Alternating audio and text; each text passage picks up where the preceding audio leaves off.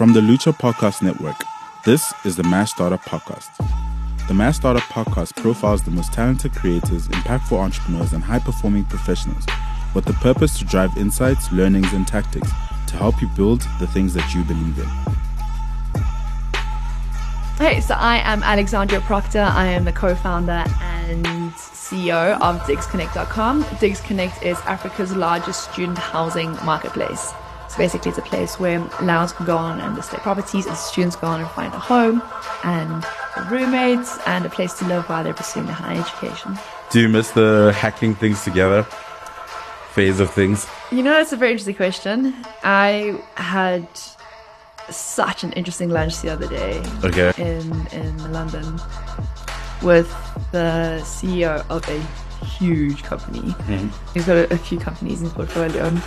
And we're speaking about that tension between, like, as you grow and losing the ability to innovate sometimes, you know, obviously for the normal reasons. It's so big, it's hard to turn around, you've got more vested interests in the company. And what that means, I mean, obviously things get bigger, it's exciting, things feel like they're working. Yeah. But also if you get complacency is almost like a death ticket, you know?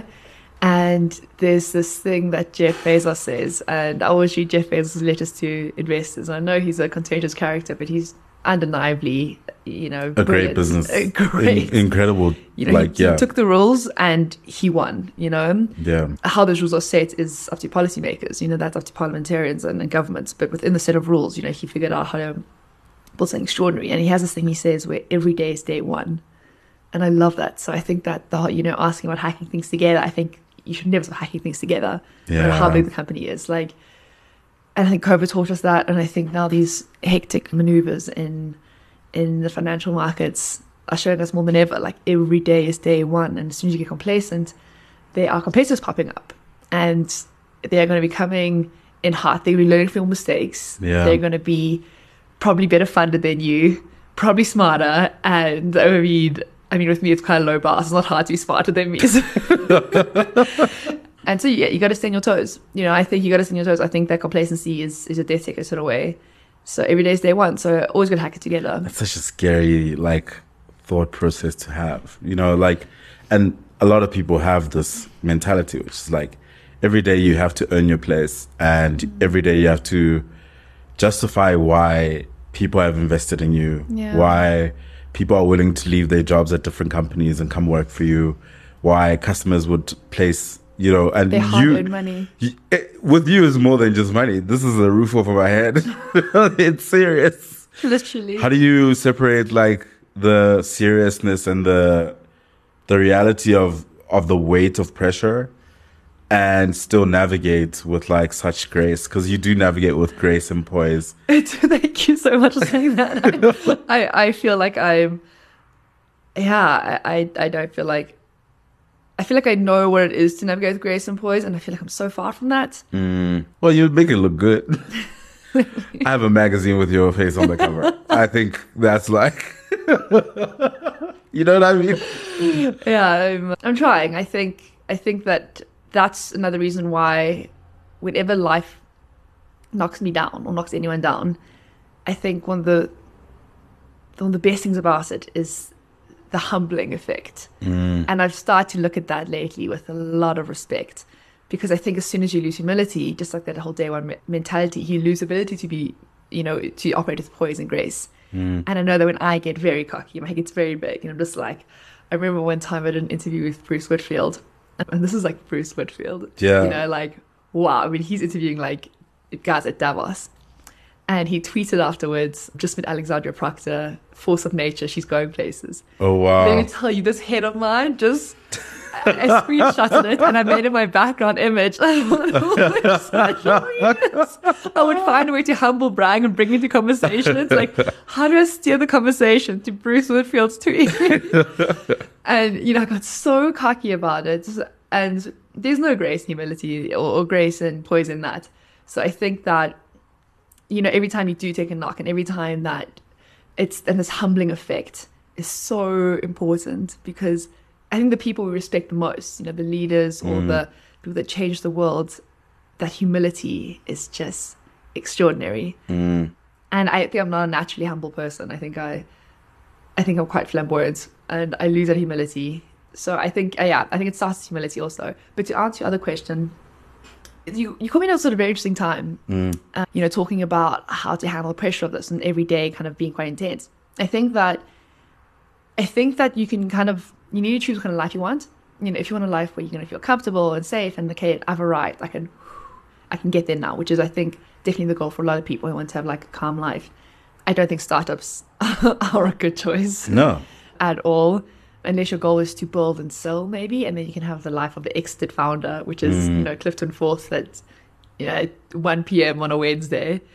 But, I went through a bit of a journey with this because during the second year of COVID, during lockdown, it was intense. I mean, I think everyone in the world, other than maybe the sellers of toilet paper, were having a pretty tough time, The essential goods guys. Yeah, they.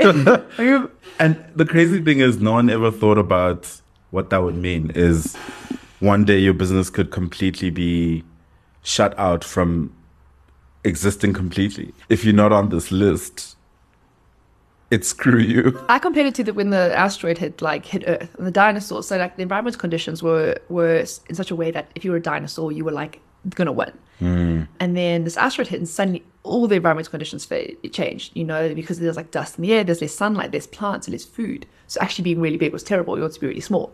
And so when the environmental conditions change drastically, how do you need to morph or evolve as fast as you can? Obviously evolution doesn't work like that, but how do you need to evolve in a sense to be the one in that new environment? And so it is this day one mentality, but the stress of doing that, I'm not going to mince words, it is intense. It nearly... it finished me. By the second year of that cortisol being at such a high level, I mean, this was probably a bit of an overshare, but I actually stopped menstruating for 6 months. My cortisol was so high.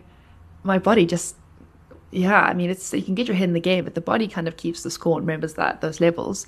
And to be honest, I remember coming out of that, we got through it. We're kind of pulling rabbits out of hats every day. Then the hat disappears. Then you're like, okay, I don't even know what I'm doing. I'm just going to figure it out. And you get through that, you pivot and you change and you find, how do you keep adding value in this world? And that's what you're always doing. And I think with a market like housing, there's always going to be people that need to live somewhere. But it's the nature of that, the nature of how to help people find their home and how to help a landlord find a tenant, how do you change? So we got through it, which was amazing. But after that, I was so wiped. I was so resentful about work. There's a point where I was like, I just want to get to a point where I can also just take a day off. When I can also just, chill for a bit. Yeah. And then as soon as I started feeling this resentment about how stressful it was, I think that my ability to be humble, to innovate, to start off with absolutely got diminished. And then the stress started picking up even more. Because I think if you have a natural version to something, you start finding all the worst things in it. We don't see the world as it is, we see it as we are. And if you have this negative mindset, you're just going to compound this negativity. Yeah. And you kind of, as humans, I think we undervalue what we have and we overvalue what we don't have. And I was like, well, maybe I should, you look at these alternatives. Maybe if I was, living in this place or dating this person or doing this kind of thing or whatever it was, life would be better. And I went through quite a journey with that. And eventually I sort of landed in this place where it's going to sound quite, I don't know, I'm a bit of a fan of Ayn Rand. But I think that I realized after a lot of back and forth and time and travels and reflection and conversations, I think I realized that just having the opportunity to do something extraordinary, that is the gift. The work that you can put out there into the world, you can do something worthwhile to your life. I realized just how fast it all goes, and you kind of think what is it for? What am I really, and this plagues me, what am I doing with this time that I have and how to make it meaningful? And I keep coming back to this idea that the opportunity to do something really extraordinary for humanity, that to me seems like an incredibly worthwhile life. And that is the work then. And so as soon as I changed that mindset to being oh my God, I got 2,000 unread emails. Oh my God, to being look at these people who are depending on me to do something for them. Look at this, the ripple effects I'm going to have in the economy through these people's lives, through every person who find their home and their friends, through the investors who put their money in their trust. What I'm building right now, how extraordinary that is. What a blessing, what a gift. And I changed my mindset to being again, it comes back to humility. I can't believe I got lucky enough to to have this opportunity to do something extraordinary, to have a life where I can have impact in the world. And then it's straight away, it's like, oh my God, this is amazing that I get to wake up and do this. This is incredible. Like, you're energized by changing your mindset. Absolutely. Yeah. Absolutely. You see the work as the gift. You see the work as like the meaning, you know, this is what I get to do. And this is just gratitude, just absolute gratitude. How important does purpose become to you? And like, is this something that you are now deciding, okay, I'm in this fortunate position to do this amazing work, therefore that is my purpose? Or was it a process of, I think my purpose is entrepreneurship and to build things that could help other people in some way, and then you found your way to DigsConnect? What do you think your purpose is, actually? I'd like to ask you that. Oh, that's scary. Good. I think it's changing. It's evolving, right? I always thought that my purpose was to enable, empower, and educate others. My mom was she still is a teacher for the past 30 years. What does she teach? She teaches economics and business studies and vendor in Soweto. And she's done this job for the last 30 years. And I've seen her like wake up every day and go to work. And I thought, what an incredible gift to shape a generation, right? And you probably won't ever hear the story of the kid that she taught in the 14th year, who probably is super successful now. But for me, it was just like, she knows that this work is important. And my aunt is pretty much the same. Like, she was she worked at a care home for people who were differently abled, right? And across my family, there's a lot of people who are very, public servants who understood that their role was to contribute to society and wanted to add value to the world. And they weren't okay with just getting the job, getting the paycheck and being as successful as possible. I think money is important. It's really good. But I've just always been surrounded by people that wanted to contribute. So I think my purpose is to contribute to this generation in some way. Entrepreneurship just happened to be the thing that found me, right? I think I could still be very happy as just like a business studies teacher teaching matriculants. And if it's about business and helping them shape their ideas about what it takes to build something from 0 to 1 and then 1 to whatever, I think I'd still be fulfilled because I know that I'm contributing something. Living a purpose. Yeah.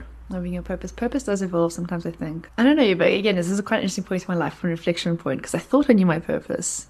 I did this whole... That's so scary. When you realize, I don't know anymore. Yeah, I've had so many amazing encounters lately. There's a few things that come to mind. One is what you seek is seeking you, in a sense. So if you go out there with like good intentions, I realized that I'm very bad at hiding my emotions and what I think. I can see my face changes, and I try to be more poker facey, but I'm terrible at it. So, as soon as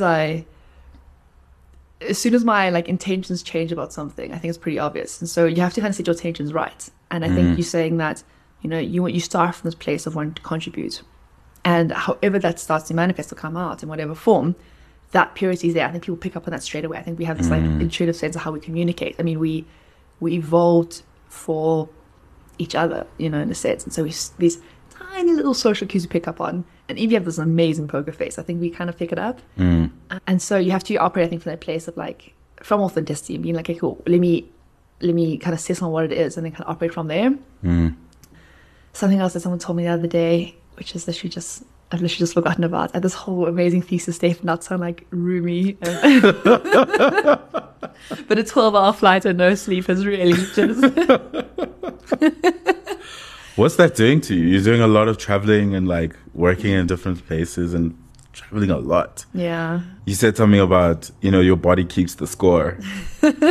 What's that like? So many 2 points. One is that our planet is amazing and humanity is amazing and every corner of it is amazing. I think that these us versus them narratives a lot of politicians try to ride on to, win a popular vote is absolute rubbish. Like, humans are wonderfully homogenous. Like, everyone's the same things. If you're sitting in Kigali, New York City, in Tokyo, Buenos Aires, everyone wants to have a good life, to fall in love, to have a meaningful career, to have their kids go to school, to have a good time and fun and feel wonder and awe and feel safe. And I think that, but how people express that is always obviously but nuanced in every different culture. And I've been traveling a lot lately for DigsConnect. We expand internationally, and for the NYDA also. And every time I go to a new city, I feel like as soon as I get there, I'm like, I kind of imagine my life there, and I feel like I could live there. And I'd be like, oh yeah, Jaipur, 100%. I'm going to stay forever. Actually, I got the scarf I'm wearing from like a friend in Rajasthan. Or I'd get to Lisbon and be like, oh my gosh, Lisbon, I'm never leaving. Amazing. Yeah. Or wherever it is, Buenos Aires, or London, or anywhere. It's just, the world is just so cool and so incredible, and I love humanity, and I love the way that people express themselves and build, and it's wonderful. But on the same token, every time I land back in Cape Town or Johannesburg, I literally start crying. It is just this feeling of the air and the sun and the easy friendliness of everyone here. It's a bit of both. I think that the idea of a home is really important. I think the idea of like a sanctuary is important, but also I think we like this intrepidness. There's this really great quote by Carl Sagan where he says the open road still softly calls, and he talks about other planets orbit the sun silently. They wait for us to explore. So I think it's a bit of both. I think the boring answer our parents gave is the right answer, where it's about a balanced life, but also we're in a position right now, the company, where it's growing really fast. I'm expanding offshore, and I'm just riding that wave, and going where duty leads me. I think it's interesting, speaking to founders at different stages of their business, right? Like my most recent podcast was with a guy who is, less than 15 employees. They just rose their first raised. Oh, Rose also, why not? Let's make up our own rules. They just raised their pre-seed round, very small amount as well. And he's saying, I never want my company to go over 40 employees. We're really happy where we are. We just need to try and scale the impact significantly. Where are you guys at number-wise? But also, what does it take to be who you need to be where you are now versus where you needed to be when you were starting out? Because when I spoke to you, I think, is that 2 years ago? Yeah. Was it during COVID or pre-COVID? I think it's like mid off. Who do you need to be at the beginning versus who you are now? Well, I'll start with the numbers question. So, when we first started, I think ignorance is actually your best friend in a sense. Obviously look back on the decisions you make and you're just like, oh my God, I can't believe I did that. Like, and I know in a year's time, well, hopefully I look back in a year's time, like, I can't believe I did that. It shows growth. But I think ignorance is your best friend in a way, because you kind of want to go with an open mind and almost a blank slate, so you can learn really fast on the job. You want to learn from the actual doing, not like the theory of it, because the doing just like really drives the lessons home. I always say that running a business during the lockdown was like an MBA every day, because it's real life. Like everything's on the stakes are really high and everything's on the line. So I think, starting out is all your energy, and it's all your ignorance, and it's all your naivety, and it's all your passion, and it's doing everything at once, learning about your customers, learning about the product, learning about how it ties together, learning about your model and how to iterate on that, learning about the market. I remember the first time I heard the term EBITDA, I was like, wow. Was that the moment you were like, oh yeah, this is real? I mean, it's even like small things. Like when I first registered the business on Civic, I remember it's like, pick your financial year end. And I was like, what's a financial year end? And I think it was like April. So I was like, April, I guess. And everyone to this day is like, why is your financial end not February, like every other company in the world? And I was like, I don't know. It was April. And to this day, it's still April. So those kind of things you kind of just figure out as you go. And also you kind of level up as you need to. So you take investor money on, it's like, okay, well, this is like someone else's money now. Or as soon as your clients reach a certain level and you're like, hey, well, this is actually impacting a lot of people. Things are very serious now. So you kind of have to grow. I think you grow with it as you go. And I think it comes back into humility, being like, okay, am I willing to accept when things are going wrong? And I think one of the big mistakes we fell into when we first started was the idea of what success looks like as opposed to what it actually is. And the idea of it is this very glamorous kind of thing, where it's like, okay, you gotta have a huge team, like team is almost seen as like a metric of success. And you look at like the LinkedIn top startup list, it's like how big the team is. But I think it's actually really misguided, because if you look at like something like WhatsApp, when it's sold to Facebook, I think they had like 15 or something employees, and they sold for like, they're unicorn status.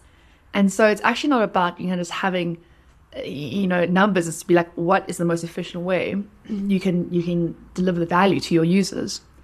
So our team numbers were huge in the beginning. So we wanted to grow, it would be amazing, it would be over the top. But we actually hadn't like really nailed down some of the more fundamental parts of the business. I mean, we had a different model then. Obviously, you know, COVID forced us to pivot. We weren't expecting to pivot. But yeah, we hadn't even like sort of nailed on those fundamentals. We were like, okay, we need this. We had a really cool office. It wasn't like ridiculous. I mean, it was like an attic. But still, it was like, you know, we had a small office and then we moved to this bigger office. That was like a bit bigger, but still we didn't necessarily have to do that just because it was really cool. We had like a swing from the ceiling. We were like so startup-y. And that was like completely unnecessary. Yeah. We used to have launch events for, you know, new features on our app. We had like an app launch event. Like, dude, that's so unnecessary. Like, you don't have to have an app. Now if we do it, like it's maybe a post, more importantly, conversations with our users. Yeah, you don't like launch events. Oh my gosh, all those kind of things. You know, I think the glamour of it can often lead people astray. Also, the big thing is fundraising. You know, obviously when news breaks with fundraise, everyone goes mad and berserk, and that was really exciting. And then everyone reports on it. But revenue is the best investor. So people aren't celebrating, oh, you improved your traction, you've increased your conversion rate, you've pumped up revenue like, you know, X amount. But, or you spent, you know, 100 iterations trying to get this feature right and you failed every single time, except for the last time. That is success. You know, that's a cool metric to work towards. And I think that's the way I've kind of learned is, you know, it's actually quite simple at the end of the day. It's just create value for your users. They pay you for it. Make sure you get paid and then just grow, you know, and all the other things are fun, but I think red herrings definitely. Yeah. How do you think of running a global business versus a domestic one? And also, where did this expansion come from, right? Because, you know, my thinking was always going to be, you know, you sort of figure out South Africa and you expand really aggressively across the different, you know, very core areas where students are around and then possibly go across the continent. Yeah. What does that look like now? Yeah, well, again, it was one of those, like our hand was forced in a way. So it was during lockdown and it was the second year of lockdown. And we weren't sure South Africa was going to be opening up or not for university, but other markets were opening up. And so it's like, yeah, well, we should need like launch internationally because we knew that we'd have a bit of a chance then to kind of get revenue through the door. And we definitely weren't ready to go, but we kind of just had to, you know, we had to just make it happen. You know, there's a saying that a startup runs out of money. I just totally ruined my saying. No, a startup fails when it runs out of money. And I don't think that's true. I think a startup fails when the founders run out of energy. Because as long as you still invest at heart, you know, mind and soul, you will keep iterating, you'll keep figuring it out. You're going to keep, you know, pulling those rabbits out of a hat and making it happen. And so that was one of those things where it was absolutely insane. You know, we were on the end of 2 really hard years and we're like, we got to look at new markets, you know. Obviously, South Africa did end up opening up and we had a really good season in 2022, which was amazing. But by then we kind of started looking at markets overseas. And so kind of just followed through with that. Yeah, markets in Europe had started opening up. And so it's a case of just make this happen. And then it's actually quite a great story. I was having a random conversation with someone at some tech event like a year ago. And he mentioned that he knew the guys at student.com. So Student.com is the world's biggest student housing platform, similar to DigsConnect, but they've been going for a while and they're just absolutely massive. And the team is amazing. And he mentioned he knew the team there. And I was like, okay, and then I completely forgot about it. And then during that time we think of offshoring, obviously we're looking at the competitive landscape and Student.com kept popping up. And I was like, how are we going to compete with these guys? Like, South Africa is amazing in that, you know, the competition landscape isn't that intense. But you go to a market like, you know, Europe or the States or the UK, there's like 100 guys that are funded by like dollars, you know, and you're coming there with your 20 to 1 rand. You're like, how's it? So, you know, you can take your multi-million-dollar marketing campaign against my 5 rand. And we're going to make something happen here. Yeah. You know, they say constraints make you more creative, but there's limits to I'm a big fan of that saying. Like, constraints really do make us more innovative and creative. But there are limits, yes.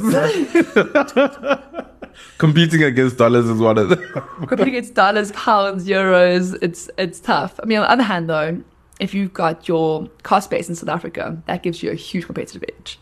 A huge competitive edge. And so a lot of investors like that. And so I kept seeing this name pop up, and I was like, oh gosh, what am I going to do? And then one day randomly, I still remember I was in Greenpoint, and I was driving, and suddenly I remembered that I met this guy who knew the teamstream.com. So it's such a crazy story. So I literally pulled over on the side of the road. I was riding the street opposite where Vega is, and pulled up, and I pulled my handbrake up, and I messaged him on WhatsApp, and I said, hey, I first tried to call him. The phone was engaged, didn't even go through. It just like cut out. And I was like, oh my gosh, why did he change his number? And then I WhatsApped him, and I said, hey, how you doing? Do you still know that they have contacts there? And he replied a message, and he's like, I've actually moved to Berlin. I was going to change my WhatsApp number like tomorrow. Oh, wow. So you got me just in time. And I was like, that's mad. And he said, yeah, I know the founder there. And I was like, oh my gosh. And he goes, yeah, I'll send you his number. Which I think, for the record, you definitely shouldn't send out people's numbers like randomly. It's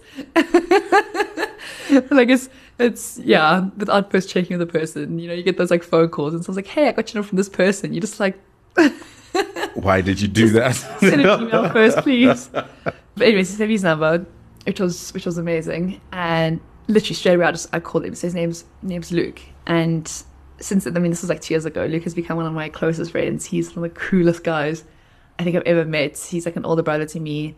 But obviously, I didn't know him at all. So I just call him, and he answers. And I'm like, how's it? You don't know me, but you should. DigsConnect is huge, it's growing. You guys are, you're sleeping on Africa. It's the fastest growing youth population in the world. Like, it's going to go places, and we should really work together so you can like take advantage of this growing market share. No. And I think he thought this person is absolutely on a cold call. Yeah, literally talking absolute shit. But he's like, look, I'm in Dubai for the next 2 weeks. If you can get here, we can chat. So, obviously South African passport, getting visas is like, it's not easy. But anyways, managed to just hustle my way, got a visa, hopped on a flight to Dubai, and my co-founder and I, Greg, and I never forget, we met him at a place called Senor Pico on, the palm in Dubai. They have like that palm man-made island. I've seen this on the internet, yes. So we went to this place called Senor Pico, and it was so great. It's like a Mexican themed restaurant, and you're kind of looking out over Dubai. And I think straight away, it's like those things where we met our first investors, where you hit it off. There's that chemistry where you're just like, oh my gosh, we have the same vision and alignment, and where we do business and sense of humor. And we just absolutely connected so well. And we realized we could definitely work together on this. And so we signed that partnership. I think, the news broke in 2021 about it. And yeah, we partnered with them ever since. And that's been absolutely incredible. So that was, a huge part of us expanding internationally. And we're going ever since. So what's that like, running an expansion-focused business? I think the main thing is my co-founder is amazing. So Greg Ramsey-Keel is just incredible. He's like, the only I can describe is like once a generation, a guy like that is born. He's just amazing. He's just amazing. He's so organized and so focused. He knows how to get things done. He knows how to like make a plan. He knows how to make things happen. And he's just so like on it. He's literally the hardest worker I've ever in my entire life. You can ask anyone about that. He's got this reputation of just like, he gets stuff done. Like, no matter what it takes, how many hours it takes, like he just operates relentlessly. And I think that like literally our superpower is the fact that we managed to find each other and we work together so well. So I think everything's possible with the right team. And we managed to find each other, quite early on when we were on student governments and UCT. So yeah, as long as we got each other, we'll figure it out. Recently I had a magazine that, had your face on it. I was like, oh, this is amazing. Rockstar, superstar, entrepreneur life. How do you not let that get to you? I do think you are super smart about what you pay attention to, what you give your energy to. Is it just that? I think it's quite like, those things are very isolated incidences. I remember the day, for example, the photographer came. I literally was doing my usual thing. I'd woken up, sweatpants, t-shirt, straight away onto my computer and just like go. Then I got a phone call and the photographer was like, I'm going to be there in an hour for the shoot. So like, okay, gosh. And then quickly got a shower, give myself semi-decent. He comes, he's amazing. We do the shoot, takes maybe like an hour and a half. Then he goes, and then I'm back to it again. So it's not like, I'm sort of in Milan, in the catwalk and like Heidi Klum's my bestie, I'm like, having Starbucks coffee on my computer, looking like a train wreck all day, every day. So it's isolated incidences, I think. I mean, I've been doing this for 5.5 years now. So it's not like, I mean, if it happened in the first 6 months, then I'd be like, watch out, world. But I don't feel like watch out, world, most of the time. Most I'm just like, you're just getting, it's brick by brick, really. Yeah. And yeah, so it's kind of just, it's isolated incidents where you have these big rah-rah moments. Are there things that you're doing to keep your energy up, to constantly go?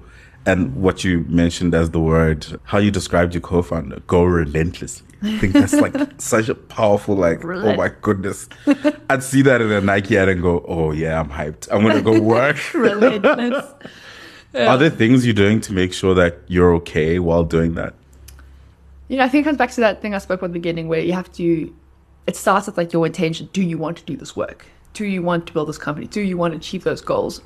And I think once you've decided in your heart and your soul, you're like, yes, this is it. This is like my life purpose. I could do nothing else that is more meaningful or more fun or more exciting than literally what I'm doing right now. So I kind of start with that. I think aligning that's really important. The other thing I'd say is just taking care of your basic biochemistry. Sleep is crucial. It's all the boring things that we all know we need to do, but we don't. So it's the things like sleep, really trying to like limit screen time after like 11 p.m.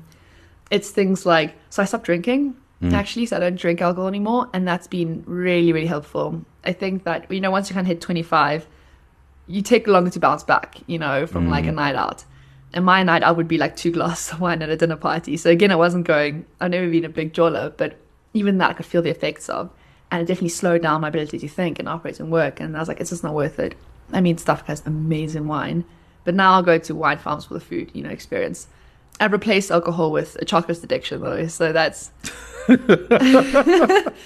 as bad. A lot of chocolate. But those things, so cutting down or eliminating like booze really helps. Sleep's that's the main thing, and then being active. And while I've actually got into running lately, I think even just like walks, just getting outside, those kind of things really, really help. The biochemistry of it. And I'd say the third thing that has been absolutely instrumental is a sense of humor.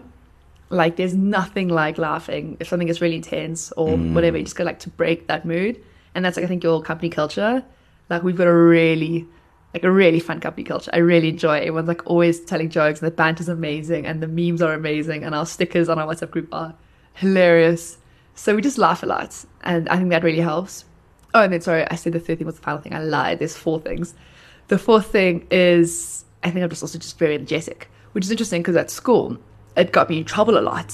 I was like, probably definitely some sort of like ADHD, or I'm like very hyperactive. And I was always in trouble for like bouncing around on my seat and kind of being so enthusiastic. And I just needed to find a way to channel that, and I did in startups. So I have all this energy that I can just like plow into something. So that actually helps. How do you not let the scale, the growth, and the investment, the sizes, everything getting crazier, not get to you? I think that it's like there's this story about, it's a long story, so I don't want to get into the whole, basically this guy, he has to fulfill a promise by carrying a little, like, he gets given like a runt piglet, and he has to fulfill a promise by carrying this piglet up a mountain every day to drink water, and then it gets better, and every day of course the piglet gets bigger, bigger, bigger, so it gets huger and huger and huger, but every day he's getting stronger and stronger and stronger. And I think it's kind of like that when it happens slowly. It's like it's like your hair growing, it happens very slowly, but you just get stronger and stronger and stronger. And I think the main thing, especially as, if you're the CEO of the company, is just judgment calls. You've got to actually get really good at making judgment calls really fast with often limited information. And I think in a sense, it's a skill. It's a honed skill. The more judgment calls you make and see the repercussions, good or bad, or V bad, it's a feedback cycle. So I think you should get better as you go, to be honest, as long as you switched on and you're there and you're active and you learn as you go. Yeah. I've seen you start tweeting a bit of like startup advice here and there. And like every time I see it, I'm like, I wish more people were seeing this. And you have plans of writing a book, obviously. I've written one already, actually. Okay, tell me about it. Surprise! It's currently my second edit. So it's with NB Publishers. Congratulations. Thank you. It's exciting because I actually have a blog. I blog every day. I love writing. It's just, I really enjoy. I've got a lot of emotions, a lot of feelings, and I love to express myself. I find literature and words beautiful. I've actually really gone into Urdu poetry lately. It's really beautiful. And so I write every day. And I I think I was doing a talk once just about startups in Cape Town, and then Melinda Ferguson, who has an imprint with NB Publishers, got in touch with me. We started chatting, and I'd written some stuff before, and she read it, and she said, look, I think there's an incredible story here with this idea, because all the startup books are written in, in the US or in wealthy markets, but it's like, how do you build a startup in Africa, in places like South America, in places where it's chaotic and there's no real like infrastructure, there's very low venture capital and all the market conditions that are here, but also all the opportunity and this really fast growing economy and almost like this blue ocean. So what are the challenges there? And so I started telling, it was supposed to be a startup book, but when I started writing it, it became something else. So for example, one of my favorite writers, I love Jack Kerouac, and the way he tells the story, I think is just so beautiful. Yeah, the same writers I drew inspiration from. I also really love the way that J.D. Salinger kind of has this like kind of this narrative that he tells, or in The Big Short, that film where every now and again they'll cut to Margot Robbie talking about business principles. Yeah, just breaking it down just a little bit. But it's a narrative. So I love the idea of telling, important lessons through a narrative. It's more interesting. I think he was related to stories. And so I started telling my story then. And it's set in this backdrop. I was born on the same year as South Africa's democracy. And so it's so interesting because you have this backdrop of this new, almost like a new country. And I think in so many ways, South Africa is almost like a miracle. The fact that we had this complete change of system without full-blown civil war is rarer than hen's teeth. I think the fact that there was a man who spent, 27 years in prison, and he came out and he said forgiveness. Like, it gives me like chills every time I think about that. And that's extraordinary. It's extraordinary. And I mean, I can't think of another leader in the world that hasn't kind of let everyone down a bit or betrayed our trust in them. And in South Africa, the fact that we had this extraordinary person who made us believe we were better than we thought we were. And so it's kind of like it's set in the backdrop of growing up in this new South Africa and this complexity of being a white South African, and there's a lot there, to unpack, especially as a child, because you don't often know the system that you're a part of, but you are a part of it. And then as you grow into adulthood, it's like, okay, cool, you've inherited this. What are you going to do about it? What are you going to do about the world? What are you going to do about the person that you are? And then your own complexities as a human being, your own insecurities, your own heartbreaks, your own loves, your own faults and flaws that you have, and how to kind of reconcile these two. Being imperfect, being in a, in this new democracy, all these things, and I think it's so interesting. And then within that, being this highly unlikely candidate, I was always in trouble at school. I was studying biology, this highly unlikely candidate to kind of become this entrepreneur, which I've become, how that all happened, and then interspersed along that the lessons. So, this is how we fundraised, and then distilled that into the mistakes we made, the lessons we learned, and how advice from them. This is how we found product market fit, the long way, the difficult way, and then there's like the distilled lessons from that. So it's kind of the whole journey of that. So I sent it off to my editors. Oh, sorry, I just kicked you there. Sent it off to my editors. They sent their feedback. I went through that again. The problem is I love writing, so they'll sort of cut it down, and then I'll go add 6,000 more words to it, and they're just like, cut it down again. I have to really explain the point. They're like, we get it, this is enough. So the problem is that the story's ongoing. I mean, just this year, there's been the most incredible developments. I was at G20, which was amazing. The international expansion's been amazing. We have a deal that hopefully I'll be able to share in the next month or two, which would be huge, scary huge. All the best. Thank you. If it goes together. A few balls in there. I think we're at a stage now we can without losing focus, we've got a few things that we're really hoping to land at the moment, which are really exciting. And the story's kind of ongoing. So we had to kind of draw a line in the sand and be like, hey, let's stop it here and make it happen. But I loved writing it. I tried to make it human, so really funny in my style. So it's not boring, hilarious, ridiculous. All the antics we got up to. A bit of, the complexity and about the setting that it's in, the complexity of the hard lessons we've learned with startups. And so I'm really excited about that. It's called Upstart. Oh, that's cool. And I'll let you know once we've confirmed things like, publication date. Hopefully it's going to be Q1 next year. And the book tours. And what do you hope people take away from the book? I hope that people feel deeply, deeply inspired to know that they are personally responsible for the state of the world. That if you are a thinking, conscious human being, you have every right and every responsibility to shape the cause of humanity. And it doesn't matter who you are or what you have said about you, or how people have doubted you or not believed in you or stood on you, whatever it is, you have every right and every responsibility, and you are completely ready to change the course of humanity, and you should. And have fun doing it. Thank you. To access previous episodes of this podcast, but also gain access to other shows on our network, please visit lucha.com.